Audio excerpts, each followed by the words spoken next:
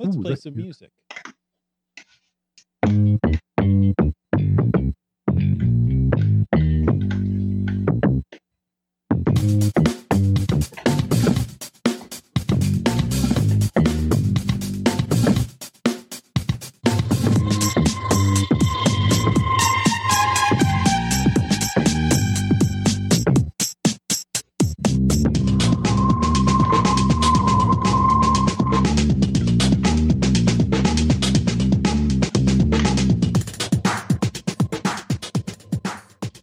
You found us. Welcome to Caching in the Northwest. This is the only podcast from the birthplace of geocaching in the great Pacific Northwest. We're going to talk about caches and cachers from here and around the globe. So while you're busy tossing your neighbor's leaves back over on his side of the fence, we'll be caching in the Northwest. That's right. And that means it's time to bring in our goofy, is it gelada or gelada? See, here I'm top of my primates. I don't know. It's a type of monkey, though. Google says so. Okay. Some say he's the next best thing to being alone. And others say, just like the Vatican, he's famous for his mass. All we know is he's called Land Monkey. Hey, is that a fat joke? What the heck? Hey, mass and weight are two different things. All right. Hey, it is great to be back. I am loving the fact that this is a couple episodes in a row now that we've had the whole cast. This is awesome. I know. This is and of course, we also have Keats94 joining us. Keats, welcome to the show. Thank you so much for having me. It's a pleasure to be back on.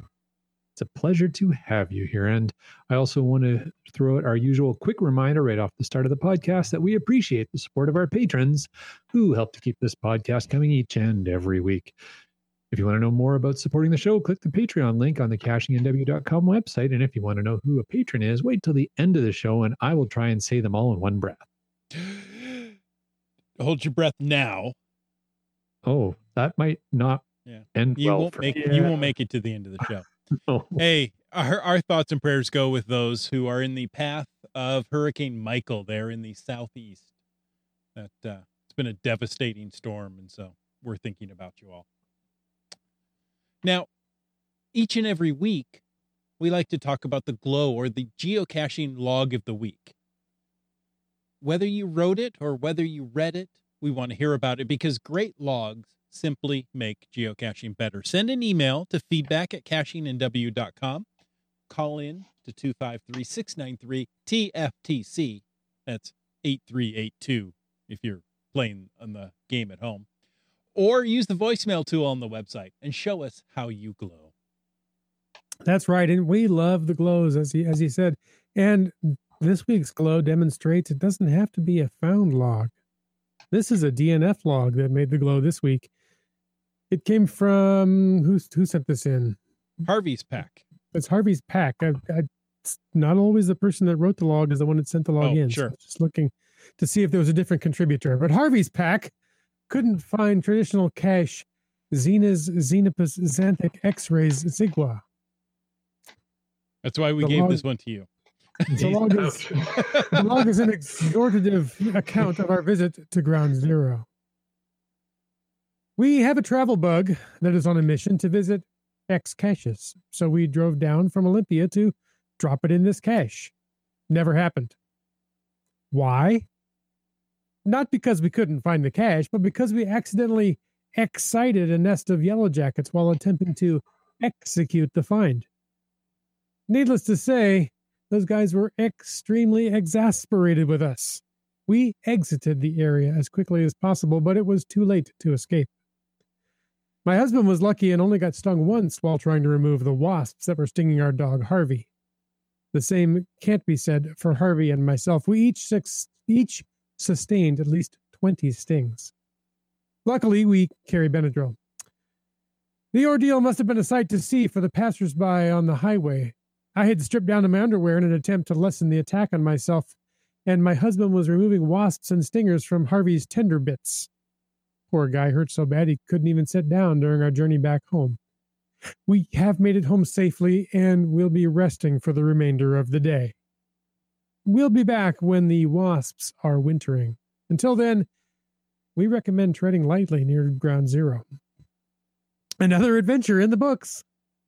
Oh my goodness, 20 stings. Yeah, it was Each. Yeah. Oh, that's terrible. they're ruthless. Wow. Yeah. Wow. And the poor dog's tender bits. Yeah. Felt Probably bad the for- kibbles too. Yeah. And was it the dog that couldn't sit down the rest of the way home, or was it her husband? I don't know which. Yeah. Poor guy. Yeah. One of the two. Yeah. I can't imagine. Yeah, it's gotta Oh. hurt. I've reached into the end of a guardrail and got stung with one wasp, and I said, "That's it. I'm done for the day." Yeah. It just made me You angry. gotta watch those darn guardrail caches. You gotta always check first. You gotta look first before you stick your hand in there.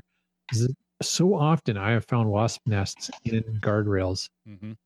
I have this deep fear of, well, I mean, it used to be a deep fear of wasps because twice when I went to Minnetonka Provincial or Regional Park in just around Port Coquitlam area, I stepped in 2 wasp nests. So I associate Minnetonka Regional Park for wasps, and it not fun. It's like they're like a tornado of yellow when you disturb their nest.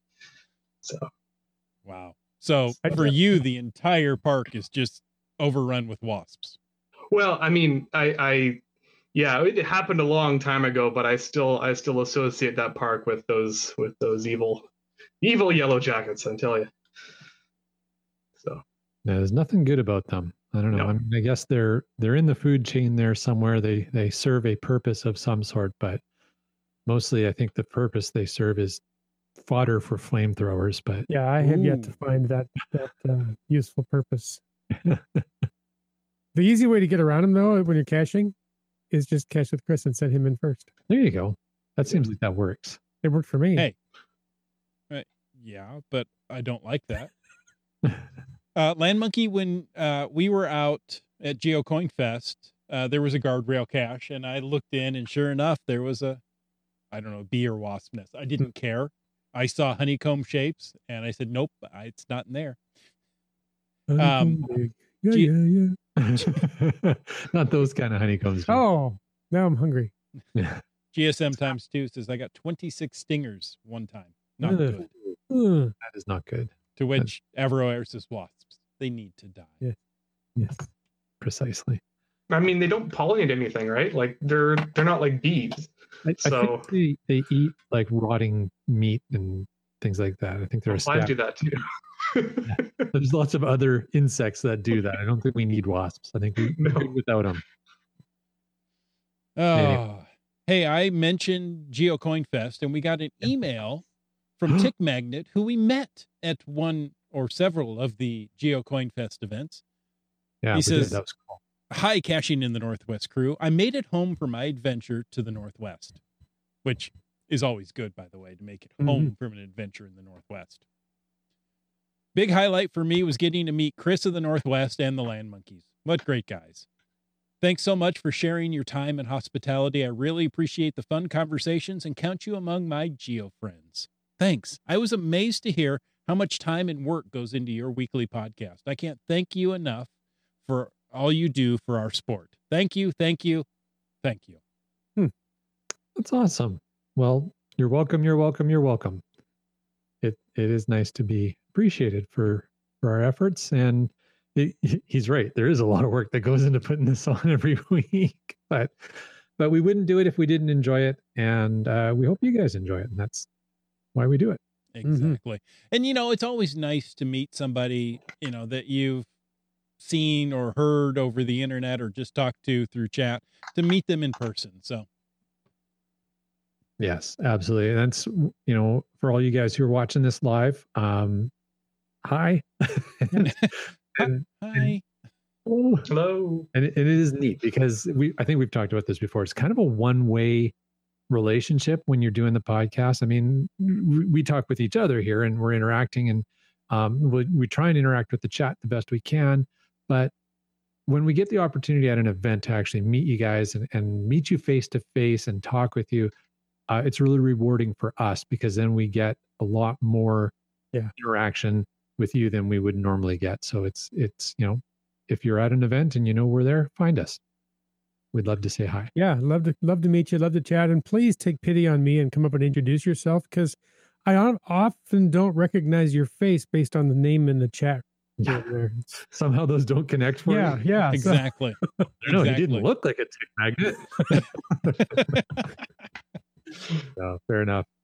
So yeah, that was great. And it was awesome to meet Tick Magnet. And we met, oh my goodness, we won't go into it right now, but maybe we'll talk about it in the after show. We met so many people at GeoCoin Fest. It was great. I had a great time. All right. But speaking of the after show, just as a reminder to everybody, if you want to discuss something in the after show, remember to use the hashtag FTAS or FTAS. We will then, that'll be the flag to make sure that gets picked up and dropped into the after show. And Brian's got that mentioned in there as well. Thank you. So that will be our way to know that it's something to talk about. And I'm just going to throw one more thing out for the after show. Here's my hashtag FTAS. I want to talk about what Wits End did last weekend in the after show. So there's my hashtag FTAS. Oh, there you go. Well, looking forward to it. That is the appropriate time, because the after show is for all topics not related to tonight's topic. And tonight's topic is hiking mountains for geocaches. And we have a special guest, returning guest. Yes, he's been on the podcast before and came back. He's listed as a Caching Northwest special correspondent. So, Keats94, welcome back. Thank you so much for having me. It's fantastic to be back on this excellent podcast. It's thank you so much for having me on. It is an excellent podcast. Thank you for pointing that out. I'm just pointing out the obvious, folks. No, it's awesome, and it's factual. It's always a pleasure to have you on, Keats, and we're really looking forward to talking about this topic, and we are recognizing your expertise in the area, mostly because we see lots of great pictures on Facebook and Instagram of you finding these geocaches in some pretty remote areas. So maybe you can start off by telling us about some of the places that you've been hiking this summer and fall. Well, okay, yeah. Where do I begin? Let's start with probably late August. So it was an absolute privilege to see some amazing places, primarily in British Columbia, in the last month or two. But I took an amazing hashtag geocache road to Lillooet, BC. And it's located about 110 kilometers north of Whistler. And so that's kind of the general area of where it is. What's really cool with going between Whistler and Lillooet is that you get to see the landscape change.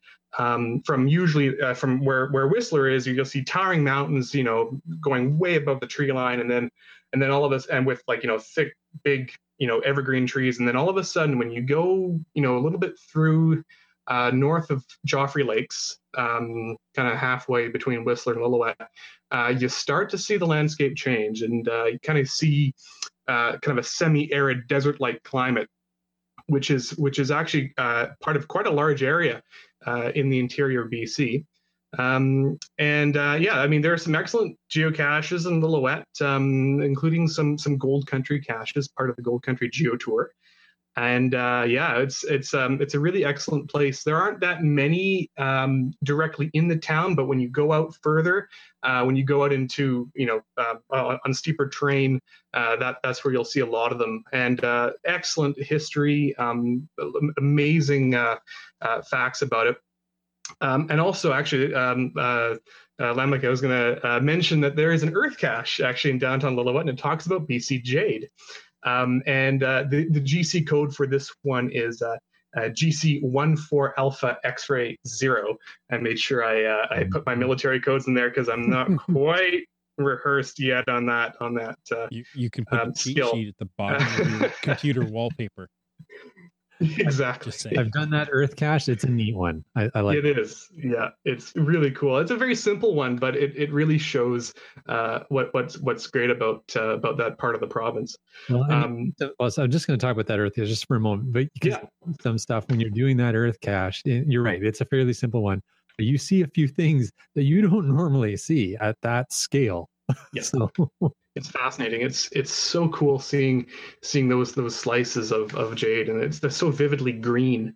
So very, very cool. And yeah, I mean, Lillooet's slogan is guaranteed rugged, and they captured that so well, because the mountains are so sheer and so interesting. They have so much color to them. They've got amazing granite faces, and you can actually see kind of the layers. Almost they're kind of like, I don't know what you'll have to correct me on this, but they look like glacial striations, but they've got like the layers of rock. And yeah, I mean, really excellent. And the Fraser River runs right through, and so it's quite an idyllic place, I would say. Yeah, if you're gonna take a Highway 91 or Highway 99 #geocache road trip, be sure to check out Lillooet. Yeah, if you take the Highway 91 geocache road trip, you're not going to end up there. Not at all. No, you'll hit not Peace Arch. Anyway, I digress. But yeah, I mean, yeah, definitely check that place out. There's some excellent caching opportunities out there. I also headed out on an overnight hike to Wedgemont Lake, and Wedgemont Lake is in Garibaldi Provincial Park, and this fantastic park is located just east of Whistler, kind of actually between Squamish and Whistler to be more precise. But it's home to a vast swath of stunning hiking, varying from from easy to requiring climbing rope. And the Wedgemont Lake hike in particular is considered rather difficult. It's about 7 kilometers or 4.3 miles along uphill switchbacks and scree slopes. It's brutal, but the rewards are worth it when you're at the top. Wedgemont Lake is stunning. It's a stunning turquoise lake surrounded by mountains that effortlessly make your jaw drop. It's quite something. It's I mean, if you go up. Oh, he froze. He got so excited about Wedgemont Lake. Well, he's talking about the glaciers. Oh, that's what happened. All right. He's moving so the speed of a glacier. So while we wait for Keats' network connection, So you get to the. There he is. Almost. Sorry, am I? We lost you for a moment. You were just talking about your jaw dropping. You're just talking. Oh, okay, yeah. So yeah, I mean, it's a fantastic area to check out. And actually, while you're up there, I spent a night in the hut up there, and with some people. It was very interesting. We're glad that we all got along so well, because it was very tight sleeping quarters. But anyway, it was awkward real fast. Yeah. Exactly. I asked them if I snored, and they were like, "No, you're fine." And they were kind of like, they were kind of hesitant and with that answer. But anyway, yeah. So I went up there, and I on the way back, I thought, I'll check out this glacier that these folks were telling me about, and I walked along. It's about 30 minutes, and you get to Wedgemont Glacier, and it is a fantastic glacier to check out. And it was so fantastic that I decided I would hide a geocache there. I actually don't think it's been found yet. I haven't had any notifications about it. So it's a physical cache, like a traditional? Yeah, like a traditional. And actually, with in that same area, you'll see an earth cache as well that talks about glaciers and the rate of climate change. And I remember way back when I was the first time I went up to Wedgemont Lake, the glacier was considerably lower, and now it's receded quite a bit. So it's a sad sight to see, but it's very educational when you get up there and you read the earth cache and you see what happens. And glaciers do regenerate, depending on the rate of climate change or climate cooling, for example. So, yeah, it's a great place to check out.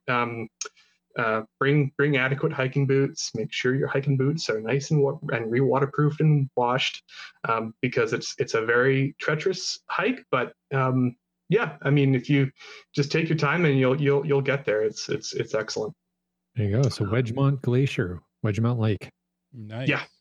By the way, Kyle McClashin says yes, he does snore. I just saw that. Oh, welcome to the chat, Kyle. So, thank you. So this may be a hashtag FDAS, but now I don't know why Kyle would know that. Oh, we go camping. Yeah, bunch of friends. I apparently sound like a freight train. So keeps the bears away, I heard. Yeah. I just growl at the bear's back while I'm sleeping. It's great. So Keith, you were telling us about going up to Lillooet. You've talked about Wedgemount Glacier. Any other spots that you want to mention? Well, I went to visit my aunt and uncle on Pender Island, and there's some excellent geocaching opportunities out there. I'm telling you, like, you've got this. There's this one cacher out there that has populated about a good chunk of the island. His username is Birdseeker. Yeah, those are those epic cache, exactly. Yeah, you know them. Yeah, they're really good ones. So definitely worth checking that out. Lots of great beach access caches. So if you're into excellent viewpoints and seeing different little gems of Pender Island, then definitely check it out. And actually, I also hiked to the top of Golden Ears Mountain a couple of weeks ago, and that was great. It was cold. I'm glad I brought my gloves. It was windy once I got to the top. And it was funny because I was getting up there and we were passing some hikers on the way down. And there wasn't any wind whatsoever. But we were passing the hikers and they were like, "Yeah, it's really windy up there." And I'm like, "Really?" And I'm like, "Oh, surely you're joking." And then we got up there and it's like gale force wind. So, Wow. I've had that as well when we did Frosty. I've heard great things about Frosty. Yeah, it's an amazing hike. We went up there in September, I want to say, and we got an FTF on a cache up there, which was great. Had to cross a snowfield just before we summited, but it was the same kind of thing. It was nice through the trees, and then you get out of the trees and you're going across the large plateau before you go up onto the summit, and it's not windy, it's nice. And then as soon as you get up onto that summit, that wind is just kicking. One of my coworkers accidentally found the geocache at the top up there. And she was like, "Oh, I found the geocache up there." And I was like, "Thank you for keeping it there." Not bringing it home. Good Keats. Look, somebody left their Tupperware from lunch. I'll bring it back home with me. Yeah. That is too funny. Hey, we have a question in the chat. This one comes from GSM times 2 and wants to know hikes, backpacking.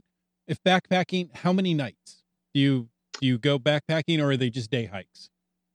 I do go for overnight hikes. So when I went up to Wedgemount Lake, I spent one night up there. The longest I've ever spent in the backcountry, like in the mountains, I spent 3 nights up at Garibaldi Lake, and also at Elfin Lakes in the same park in Garibaldi Provincial Park. Yeah, I mean, I definitely want to get more into the overnight packing. I want to try to do Stein Valley, which is kind of northeast of Garibaldi Park.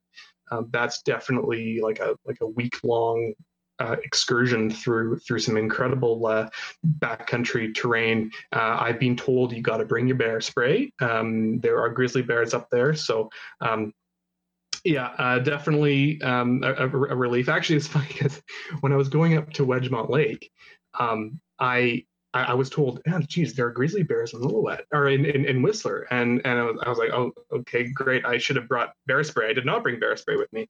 And so I get to the top and I'm like, "Geez, this thing can go from 0 to the Revenant in no time." That's not a good benchmark. Okay.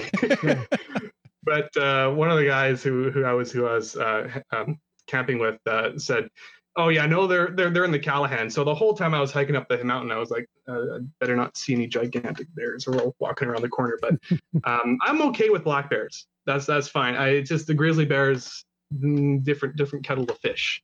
So, but if you have a kettle of fish, you will definitely see the grizzly bears. Yeah. Oh, yeah, indeed.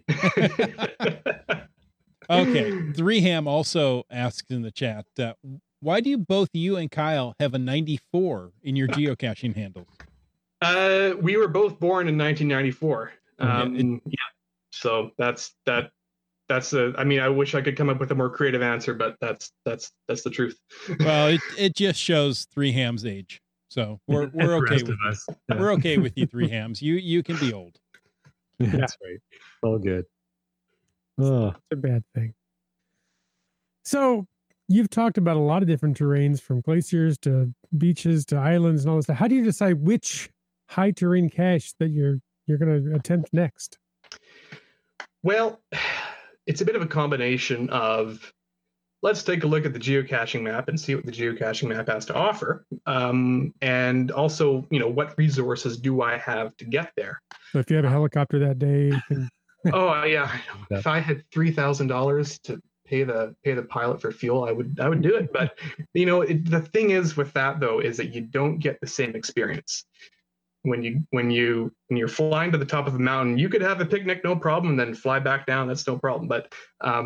But when you're hiking to the top, it feels like you build a sense of accomplishment. People talk about bagging peaks. Like going to the top of a mountain and saying, yeah. When you look up at that mountain again, you can say that you've done that. You've been there. You've experienced it. You've put one foot in front of the other and made it to the top. And that, I think that's what's great about hiking. And it's a very healthy thing too, of course. So, but yeah, I mean, I kind of look at the map. I'm like, okay, can I get there? And do I have crampons? Do I have snowshoes? And which I do not have crampons. They next investment at some point. But yeah, I mean, I tend to just look at caches, around the North Shore Mountains, and I kind of look at the trail reports, and yeah, it's kind of that's how I kind of figure out which high terrain cache I'm going to go for. All right. So it sounds like we're starting to get into a little bit about the planning, and that's what I think we want to talk about next. So once you've picked your destination, you've figured, okay, I've got the resources to get there, I believe. And it's a juicy green box, or whatever color it happens to be on the map. It's not a yellow smiley yet. So I'm going after it. What are the first steps you take in planning your hike, Keats?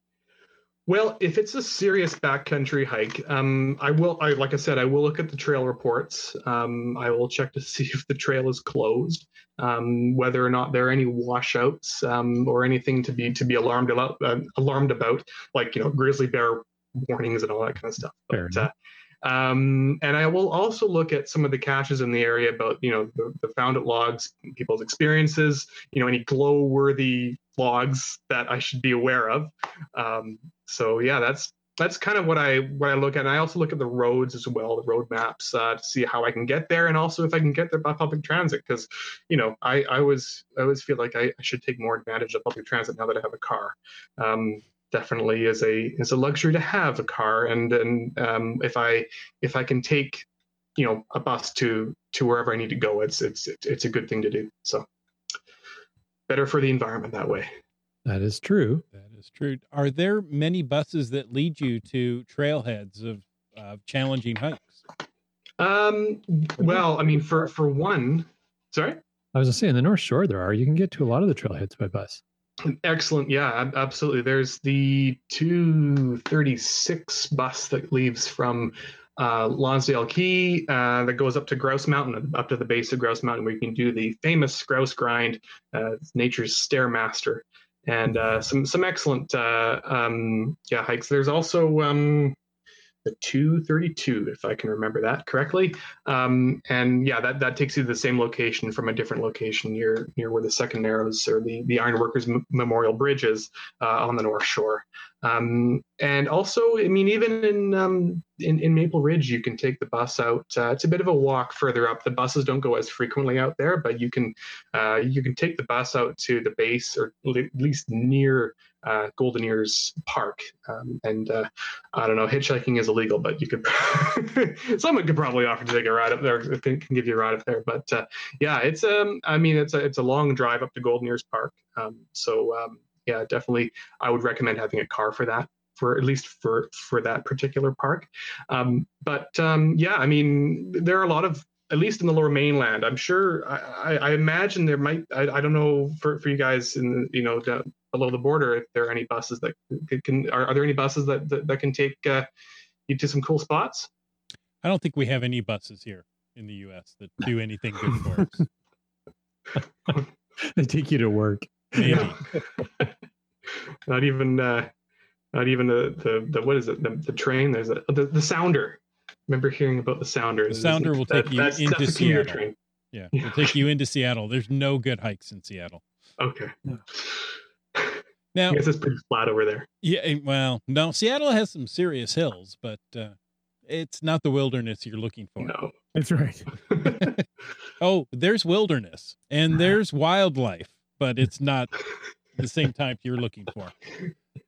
Now, you mentioned earlier that, when you're looking to plan a hike, you determine, do I have the gear that I need to do that? It sounds like you have some specialized gear already. What is your quote unquote standard carry for one of these hikes? Standard carry for me. Well, I'll start off with, kind of the essential thing. And I always think it's really good to have a first aid kit and a really well stocked first aid kit. That's something that you can kind of work on over time. I know that Survivor Man Les Stroud, he has a show on. Anyway, he's got a show on somewhere, and he talks about basically making sure that you have adequately stocked Band-Aids, that you know what is in that first aid kit. That's key, I think. And of course, a good jacket, hiking boots as well. I actually brought my Gore-Tex jacket, and it's got some sound to it. It's probably picking up some weird feedback on the microphone, but this is a 3-layer Gore-Tex jacket, and it does the trick. It's very breathable. It's very waterproof. And it actually has one of these hoods that kind of folds around. Let's see if I can figure this out. It can kind of, it doesn't actually fall in front of your eyes because you can adjust it in the back here. Yeah, I like that feature. This is the MEC Synergy jacket. And MEC, for example, is the equivalent of REI in the United States. Actually, MEC started off with kind of REI's business plan. What else do we have here? Like I said, a good hiking boots. I brought my hiking boots over here. Still gotta I gotta wash them still, but this is the Mammut High Trovat GTX hiking boots, and it is suede. They also come in nubuck. Apparently, nubuck it's basically the inside out part of the leather, and you can actually re-waterproof this and wash it as well. I think it's really crucial to wash and waterproof hiking boots, every time that you get back from a hike. That's I think very important. What else do we have? Oh, and I tend to forget to bring these. These are my Synergy Gore-Tex pants. They do the trick as well. They're very breathable, very waterproof. They too are also 3-layer. 3-layer Gore-Tex, very durable as well. The Synergy jacket as well is pretty durable too. So definitely worth bringing those if it's raining. I find that's always good to have, but I tend to forget my hiking boots. So what else? Oh yeah, and of course the merino wool base layers. I didn't bring merino wool with me here, but I can show you a synthetic version. This is my MEC T2 synthetic shirt, very quick drying, very breathable, and merino wool has a very temperature regulating antimicrobial quality to it.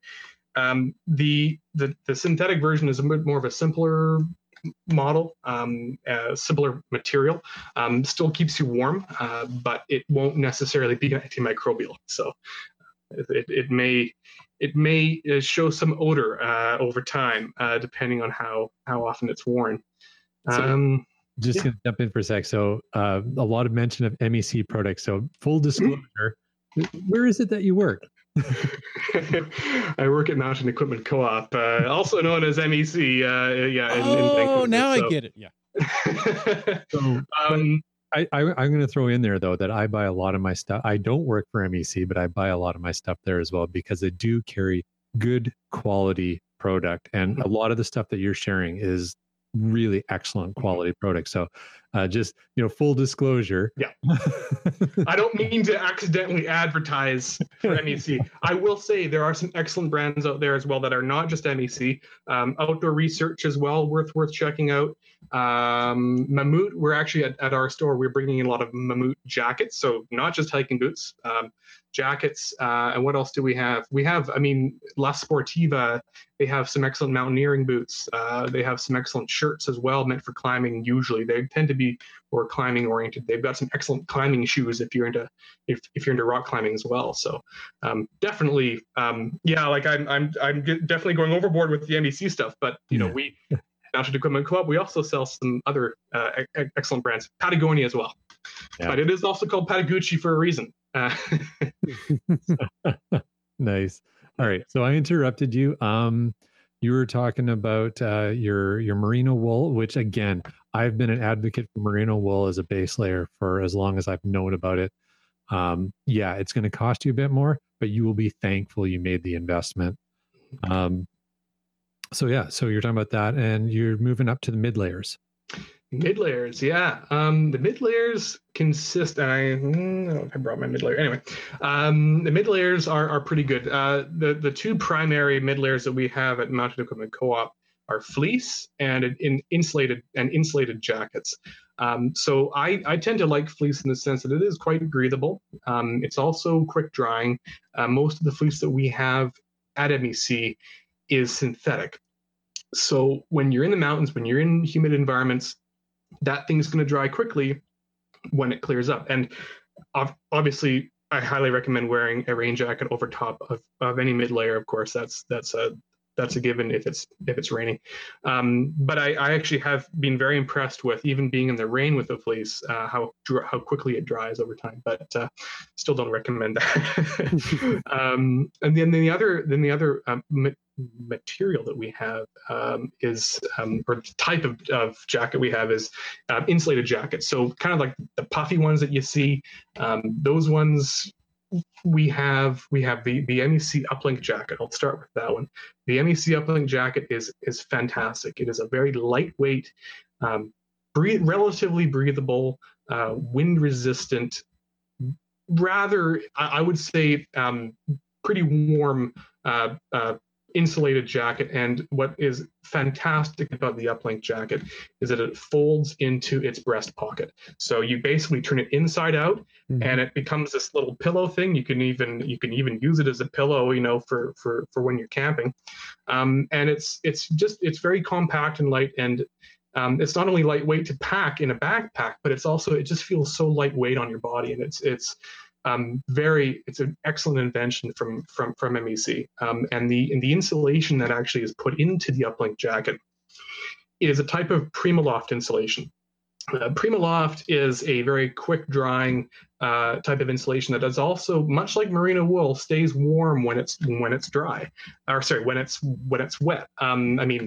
It's not great when it's saturated with water, but it definitely has its perks with keeping warm when it's wet. So definitely designed for humid environments, like in the Northwest. So we also have some Patagonia down jackets as well. If you're hiking into drier climates, down works really well.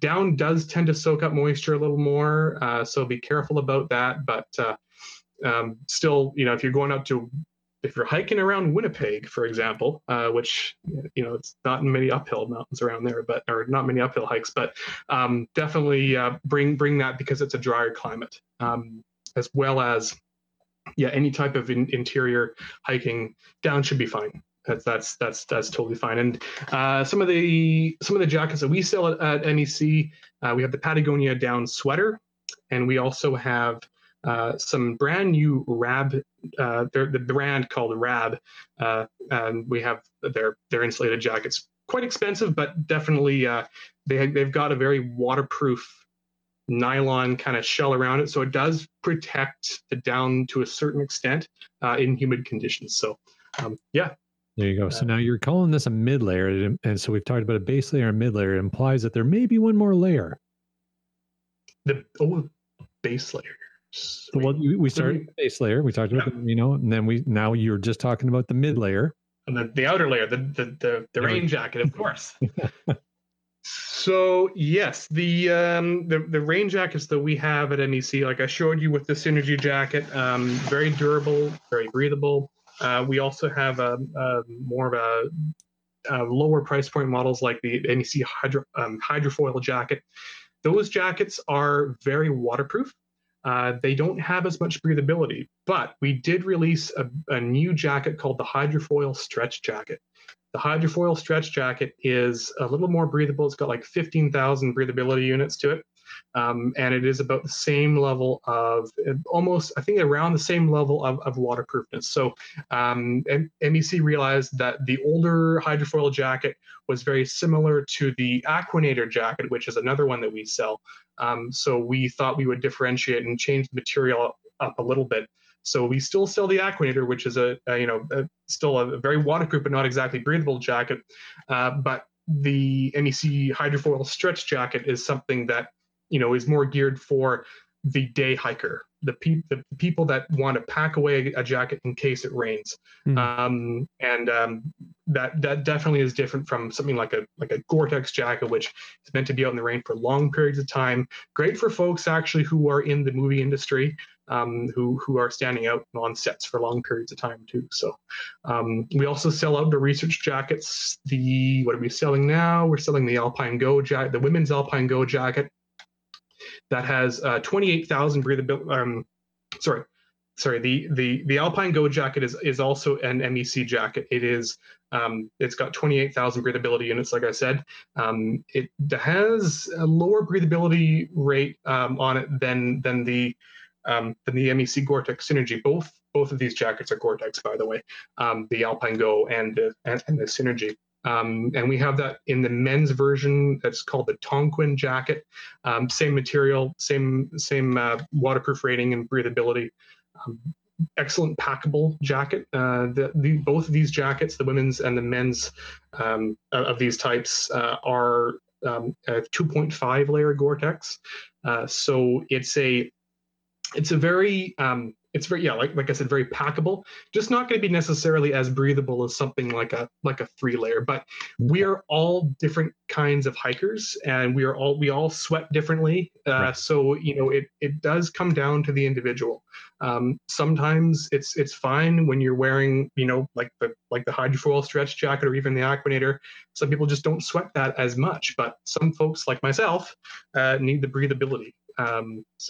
Okay, so it sounds like there's when you're looking at the outer layers, there's a lot of different factors that need to go in. You can't just go and grab, or you can, but you maybe shouldn't just grab the first jacket off the shelf and use that. So it's good to go into a place where you can talk with someone like yourself who really knows what they're talking about, and you can get some more info and then figure out the right outer layer. Now, earlier you showed us your boot, and you talked a little bit about that, and I think that was the last thing you wanted to talk about here. When we're going through equipment here, is just give us more insight.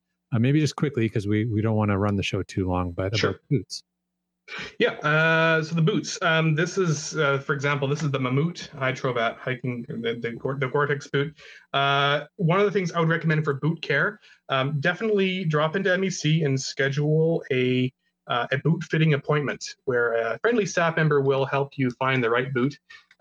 Definitely, if you don't know what you're really looking for in a boot, you'll be asked some questions, and they'll be able to sort you out and hook you up with an excellent pair of hiking boots. So these are considered backpacking boots. There are day packing boot or day hiking boots, as well as some mountaineering boots. Mountaineering boots are quite pricey, but if you're going way up into like summiting Mount Everest, having a good La Sportiva mountaineering boot definitely worth it. So, and also make sure you like I said, wash and re-waterproof, because these things will last much longer with that in mind.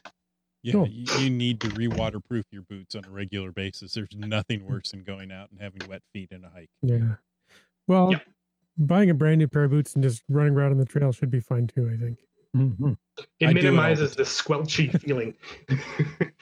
I always feel like, there's like a squelchy feeling that you get when your feet are wet and it makes that weird sound. I don't like that. No. Questions from the chat for you real quick. Do you carry any emergency location device like a spot or an inReach? That was geocaching with GSMX2. Myself, I don't carry one. I probably should. I will probably invest in an inReach, Garmin inReach GPS, where you can actually remotely send texts via satellite. Definitely worth the investment if you're going into those dangerous hikes. Yeah. I mean, if you're hiking up a snowy hill that might have an avalanche, always have a spot beacon. I have yet to experience that. So, but when I go up into avalanche country, it's good to have a spot beacon for sure. Yeah. Chris from Landshark says he got his ham radio license for emergency communications and carries a handheld radio. I've got one here, similar. Oh, nice. And those are good.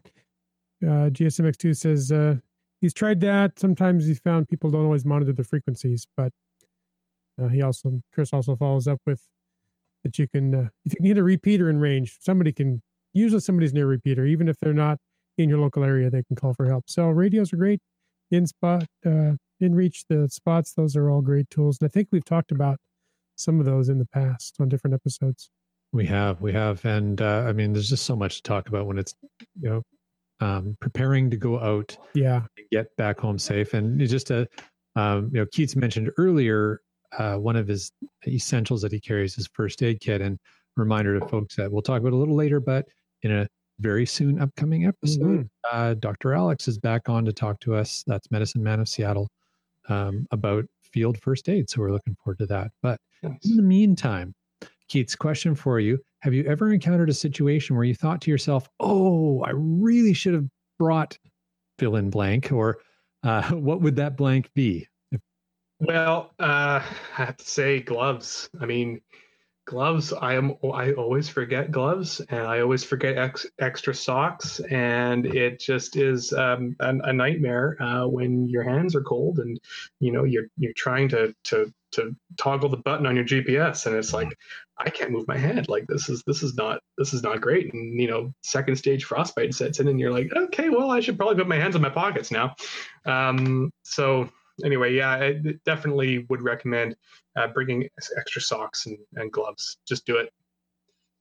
Like Nike says, just do it. Just do it. Yeah. So good base layer, good simple basics. Are there things you'd change up depending on which hike you've got going? That would be with me looking at what type of hike it is. I mean, I would probably bring snowshoes if I know that there's snow up there. I would probably bring crampons if I know that I somehow will be crossing a glacier. I don't have that experience yet crossing glaciers, but if I do, I will definitely have to bring crampons. Mountaineering boots as well, same kind of deal.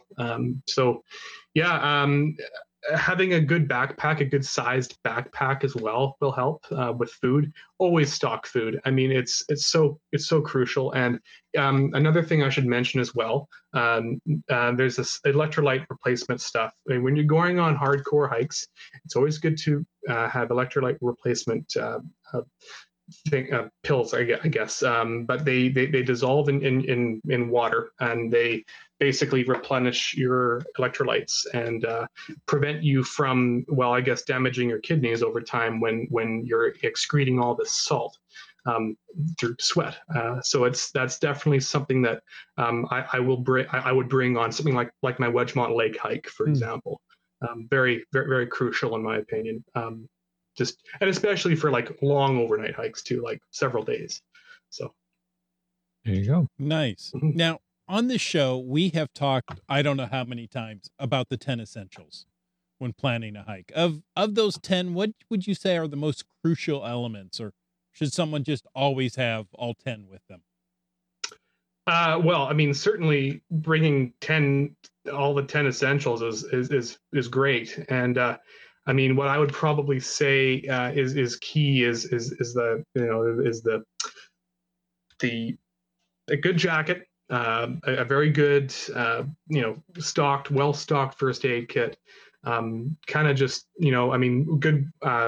hydration as well. Having a backpack water bladder really helps. Mhm. And I actually find that having a backpack water bladder helps because there's a straw that comes out and you can fit it. Usually most day packs will have a little hole that you can fit the straw through, and so as you're hiking you can just drink out of the water bladder and through the straw as you're hiking, rather than having to take off your backpack, finding your water bottle at the bottom of your backpack, and having to drink from there. But it is always also good to bring a water bottle with you as well as a backup, for sure. One of the things that's actually really good about the water bladder approach, and I recently did a bunch of research on hydration and wrote a blog article about it, is that you're actually way better served to sip water on a regular basis rather than chug water at longer intervals. It actually is much better for your body. So something to keep in mind. 3Ms is giving me a hard time in the chat because the first time I did a cardinal sin. I used new equipment on a tough hike without testing it out at home first, and I did not realize that there was a valve on my my water straw out of my camel pack, and I could not get the water. I'm like turning blue in the face, and then I realized there was a switch on there, or somebody pointed it out to me, and all of a sudden the water flowed much easier. So nice. It's one of those things, right? You can carry the 10 essentials, but know how to use the stuff you're carrying. Another one that Henry in the chat threw out is a very simple one, but this time of year, bring a toque. Yeah, oh, for sure. 100%. I can't believe I forgot that. Yeah, absolutely. There's a lot of body heat through your head. Yeah, and Keats, you didn't quite get to it yet, but one of the other items you had in your notes, and I'll just share it because it's so important, is the most important thing you can do prior to a hike is let someone know where you're going and when you'll be back. And call it a trip plan, whatever you want to call it. And, we love the guys at Adventure Smart and all the work they do in communicating that out. So that whole concept is essential as well. Yeah. Search and rescue people are awesome, but we want them to be bored all season. God. Yeah, absolutely. Just keep hanging out at the station and I mean, I guess most of the folks on the north of the 49th parallel are volunteer, so let them have free time. Yes, let them hang out with their families, let them go hiking. Yeah, exactly. So another thing that we wanted to ask you about, Keats, while you're here, with the weather changing, so we were kind of already leading into this, what should hikers be considering to change about their equipment or their planning that they're doing? I would bring a thicker mid layer, as well as a more robust base layer. It's kind of a tough balance between sweating buckets and freezing like a popsicle. So you can control the mid layer. So make sure you pack a warmer fleece or insulated jacket. One of the things that I find that actually is great with the MEC uplink jacket is that in case it gets really cold, because it is so compact, you can bring a thick fleece and still pack the MEC uplink jacket in case it gets really cold. So that's another good thing with these really packable insulated mid-layered jackets. Like I said, maybe make sure that depending on how humid it is or lack thereof, think about bringing a down mid-layered jacket, because down is great in really cold conditions. So definitely think about bringing that. And there you go. And I'm just going to throw in that I love you guys over in the chat. You're so on top of it. They're basically running through all the other 10 essentials in the chat right for us, which is fantastic. So headlamp, a light source is one of the 10 essentials you should have. Extra batteries for your GPSR and or your smartphone. All these things are definitely things you should have in there. And 3Hams threw in one of my favorites. It's not quite a 10 essential. I'll call it the 11th essential. It's a hip flask of rum. But it's the 11th essential. But absolutely. GSM times 2 said, "What's a toque?" I think you guys call them beanies, but beanies. Oh, we call certain beanies at Mount Equipment Co-op that certain toques beanies, depending on the insulation. I just grew up calling them a stocking cap or something. Yeah, there you go. So Awesome. yeah, it But depends on where excellent, you're from. excellent. You guys in the chat are awesome. You obviously you've heard us once or twice talk about the 10 essentials, or you know about it yourself anyway. So that's fantastic. Well, yeah. It makes me feel good because safety is of the utmost concern. So I'm so glad to see you guys, telling us what to pack for the hike with the 10 essentials. That means we're actually communicating. So Yeah. Huge thanks goes to those in the chat. That's really crucial. I can't believe I forgot the headlamp. Yeah, the headlamp is so crucial, and having a good high lumen headlamp as well is really, like 350 lumens is really bright. But yeah, definitely. Yeah, no, Thank you all. Yeah, a good heavy flashlight is also good. I've got 1,000 lumen LED light, but that's not going to last as long, or it's not as convenient as the headlamps. So you've got to hold it in your hand. But it's good to beat a bear over the head if you happen to come across one. There you go. Just not a grizzly. Yeah. Oh, okay. no. Doesn't matter. Or beat your hiking buddy over the head so you can run faster than he can. Yeah. Don't be like Leonardo DiCaprio in The Revenant and having to fight that grizzly. There you go. Now, Keats, you've done a great job at laying out how to dress for changing conditions, especially now with the seasons and things can change quickly. Yeah. Are you going to take that equipment and go on any upcoming hikes? I think I might, once the snow happens, probably head out to the North Shore Mountains and do a bit of hiking and snowshoeing out there for a bit, and maybe head out to Bowen Island for a hashtag maintenance of geocaches. Hashtag geocache maintenance. Definitely importantly, I've got about 5 or 6 caches out there, so I've got to check on those and maybe head up to the Sunshine Coast and do some hiking around there. And I'm looking forward to some new hiking opportunities in wintertime. It's always so cool seeing the seasons change and seeing the snow dust the mountains, and kind of creates a very cool effect, actually, I have to say. So there you go. Nice. 3Ham says you can also use that big heavy flashlight to beat your snoring hiking buddy into silence. And Wow. Brian, no need to nuke those caches. They're still there. They're on Bowen Island. They're fine. They're all good. Awesome. All right. Well, Keith, thank you so much. It was great to have you on here. We're going to wrap up this part of the show here. There was a ton of information.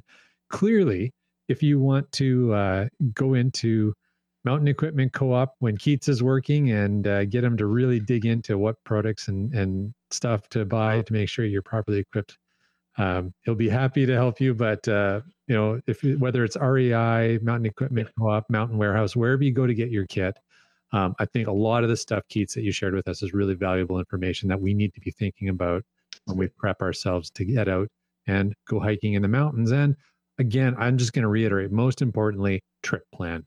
But that all said, Keats, thank you. You're so welcome. I'm so glad to be back on the show. It's an awesome privilege to have. Well, thank you Thank you. again. We appreciate it. You're so And welcome. thank you guys for tuning in. Because, if you don't listen, there's no reason for us to do a show. Yeah, we'd probably still do it anyway. We'd probably do it anyway. Yeah, we did it with only one listener, so we'll keep going now that we have 2 or 3. We really hope that you enjoyed this episode of Caching in the Northwest. Don't forget, there's going to be more next week. As Land Monkey said, we are going to be talking about performing field first aid with Dr. Alex. That's Medicine Man of Seattle. October 25th is Trackable Promotions with Geocaching HQ and the Ad Council. We're going to talk with Katie. Nice. We got some great shows coming up. And then we had, can you believe it? We're already into November after that. Episode 275 is November 1st. We're going to talk about GeoCoin Fest and GeoCoin Insights with Christian Mackey and JP. And on the 8th, the Olympic Geo Tour. No, that's different. This is the Olympic Parks. It's like 5 rings of geocaches, right? Yeah. Nice. Something like that. Yeah, looking forward to that. So we got some great shows, and then there's even more great shows lined up after that. So if you've enjoyed this, make sure you give it a thumbs up. Make sure you follow us and like us, and tell all your friends to listen to the podcast, because it's more fun the more people there are in the chat goofing off and sharing ideas and just having a good time in there. You guys are awesome. But before we go any further, I want to take a moment to thank Landsharks, our corporate Denali level sponsor. Landsharks.ca is the outdoor adventure and geocaching store. Check them out online or go in person and visit their store in Victoria, BC. Keats doesn't work there. That's right. If I ever move to Esquimalt, expect to see my resume. There you go. Awesome. So thank you for your sponsorship, Landsharks, once again. And of course, we want to thank all of our faithful Denali level supporters. That's Bounce Bounce, Team Squirrel, Limax, and WorldCaching.com. Folks, if you want to know more about supporting the show, click that Patreon link over on the CachingNW.com website. And our shout out to all of our patrons through Patreon. Broncos Fan for Life, Sprouter, Camp Clan, Tick Magnet, Kev MacD, Subway Mark, Doramore, Dune Buddy, Kid Vegas 19, Geo Nav Pros, Wino, Seattle, Acrodoc, Billy Robson, Gene Ice, and Teus, Keats 94, Trexer 0, MC, 3 Cats, and Kennel Barb. Thank you very much. Well done, sir. Well done in one breath. Yeah, Right. That was impressive. And Keats, yes, I will also throw in my thank you once again. And if somebody wanted to get in touch with you, how would you like them to reach you? Well, you can always reach me at Instagram at Keats Morton. It's my full name. I might change that pretty soon, but anyway, yeah, that's kind of my main go-to for easy to contact stuff. You can also reach me, I guess, on Twitter, also at Keats Morton. I'm not that active on Twitter, but check me out and add me on Facebook if you want. And always be sure to like Keats 94's geocaching adventures and expect to see 2 more YouTube videos. They're currently in the editing stage, one of Lillooet and one of Wedgemont Lake. So Sounds great. You can see all the things we talked about in living color. Indeed. Land Monkey, how about you? Well, if you hadn't heard it before, you're going to hear it now. You can find us on YouTube, where we've been putting season 1, which is our Baltic adventure videos, up. We had a new one that just released this week, which is our interesting adventure around Finland. What to do when Trump and Putin screw up your geocaching plans. If you're ever wondering what to do, we've got all that advice on YouTube. So yeah, check us out, LANMONKEY on YouTube. Otherwise, check us out. Follow us, Twitter, Instagram, and Periscope at LandMonkeyGC. We're posting stuff all the time because we're never home. We're always doing an adventure. I come home to do this podcast, and then I go on another geocaching adventure. That's basically the way it works. I think that's pretty much true. And our blog at landmonkey.blogspot.ca or adventuregeocaching.com. Wits End, my friend. How do people find out about Shoeplotler? Geocaching.com. You can find me at Wits End, and I can talk about Shoeplotler there. I'm also on Twitter and Facebook. Not Google Plus. I closed that account this week after some news. Don't worry, Google Plus is closing. So yeah, that's why I closed it. There were some stories online about if you have a Google Plus account, you should go close it. And I thought, you know what? I never use it.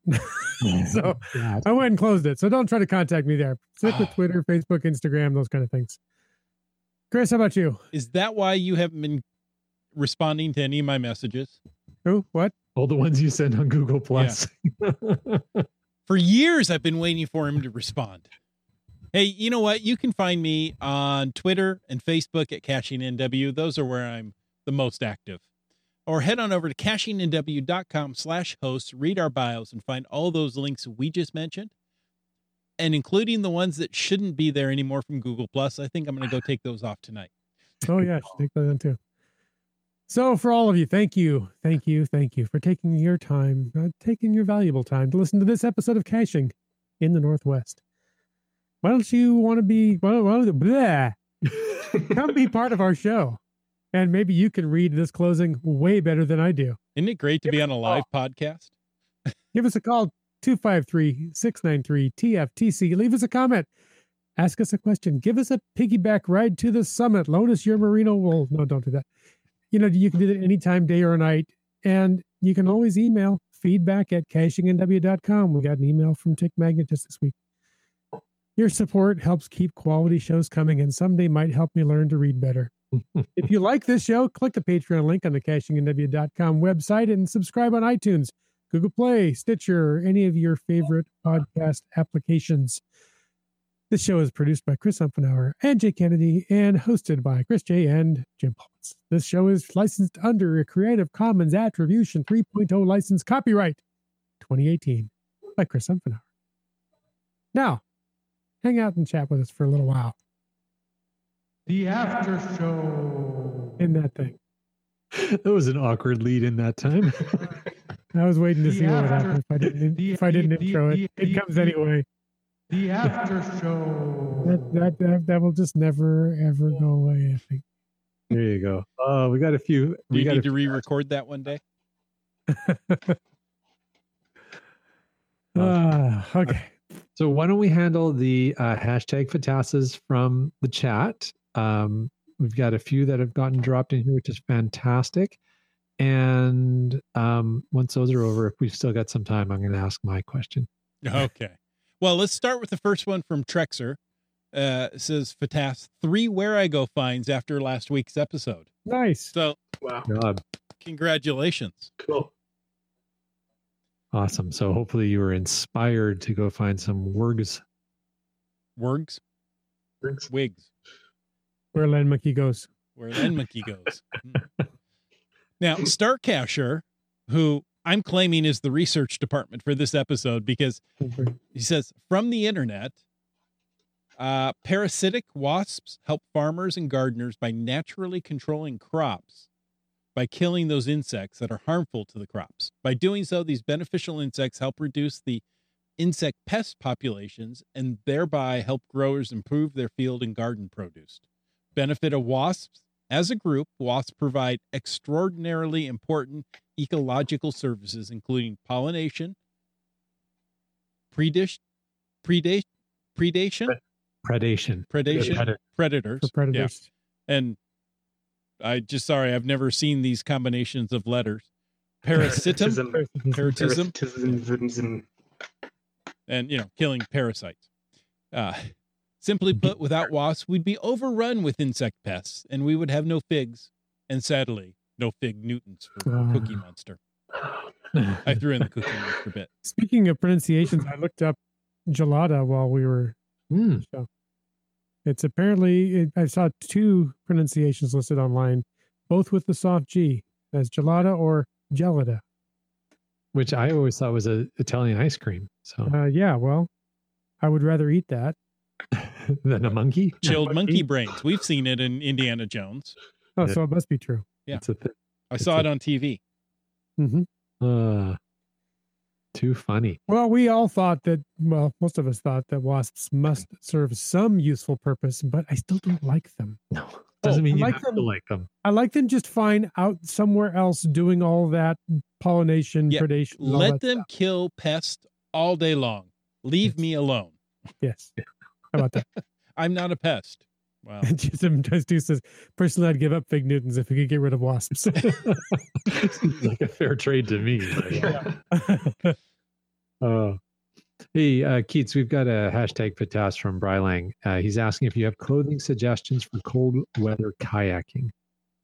Well, I mean, kayaking clothing is not my expertise, but I would definitely say having a nice thick merino wool base layer, like the MEC T3, can work pretty well as an initial base layer. But when you're kayaking, you're gonna want to have some nice quick drying stuff. So even more of a synthetic T3, MEC T3, which is the thickest type of insulation for a base layer, definitely worth it. And then also having like a quick drying fleece. I mean, as long as you don't capsize too much, Too much. One time. It should be good. Mr. Landsharks, Chris Headley in the chat has thrown out dry suit, which is probably a really good suggestion. Because definitely a certain amount of mobility. And the big thing I would say is paddling gloves. Yeah. Neoprene is really good for that for sure. So there you go. There's some stuff. So I think that's all our hashtag FATAS. So now I can throw my question in. If you're just starting out, are they Padawan paddling gloves? Maybe. Okay. Okay. All right. So my hashtag, I got to do the fingers thing. Because if you're listening, you really are missing out on me doing the hashtag. Well, yeah. All right. Hashtag Fatas. Wits End.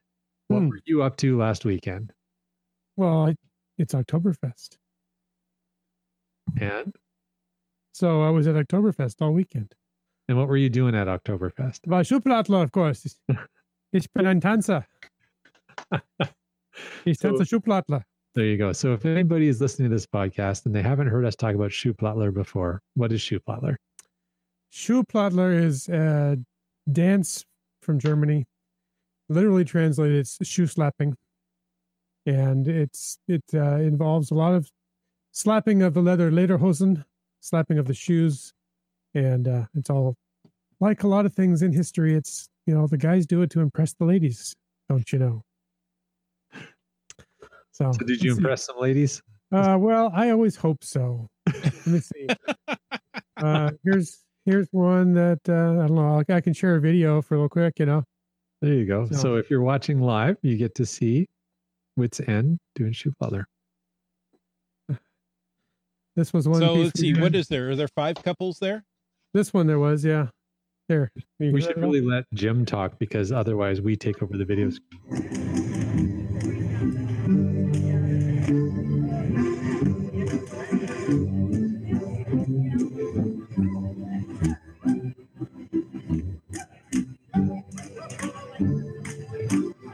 So there's a little taste anyway. There you go. So if you're just listening to this on audio, you've downloaded, you really got to go onto YouTube and just watch the last end of this. But Jim, if people wanted to see more of Schuhplattler, is there a website they could go to? Oh, there's tons of websites. Here, let me show you one more clip real quick. My dance group is based in Seattle. It's Enzian Schuhplattler. Enzian is a small blue alpine flower, much like everybody knows the Edelweiss is the white flower from Sound of Music. Enzian is a blue flower. So Enzian Schuhplattler. You can most easily find it by looking at it's Enzian Seattle on Facebook, Twitter, and Instagram. There you go. And there's links there to the website and everything else. Such, yeah. Yeah, there's a ton of photos there. Here's a different piece that we did this. I am on the coming up on the far right of your screen there. There's always a real popular piece there. I could play the music, but we call it the flying dance because the ladies fly here. Wow.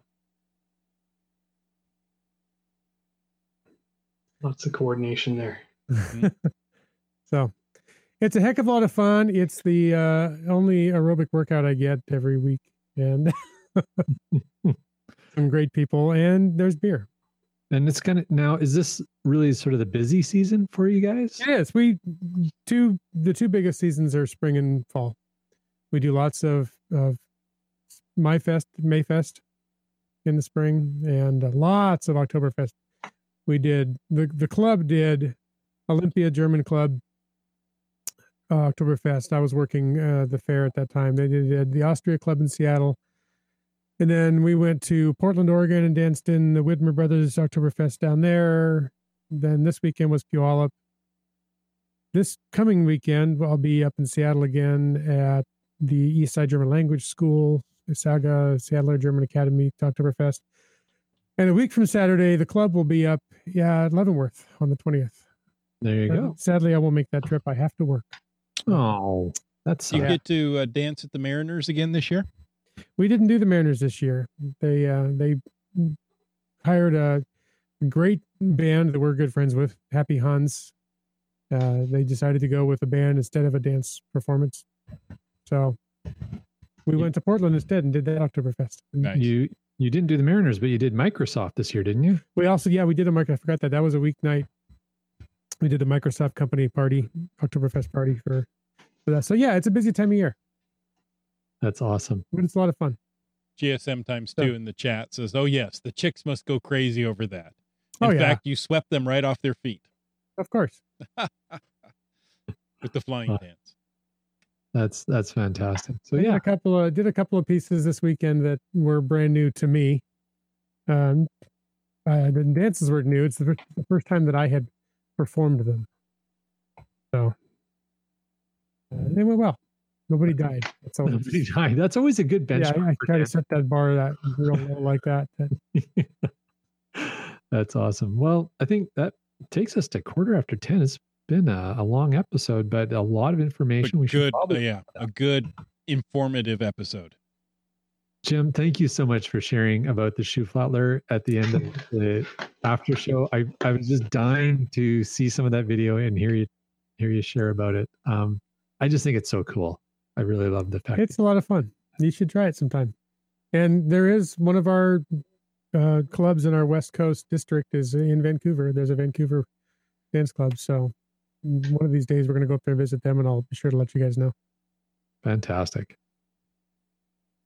Nice. Hey, folks, thank you so much for sticking with us through the after show. And until next week, get out and get caching in the Northwest.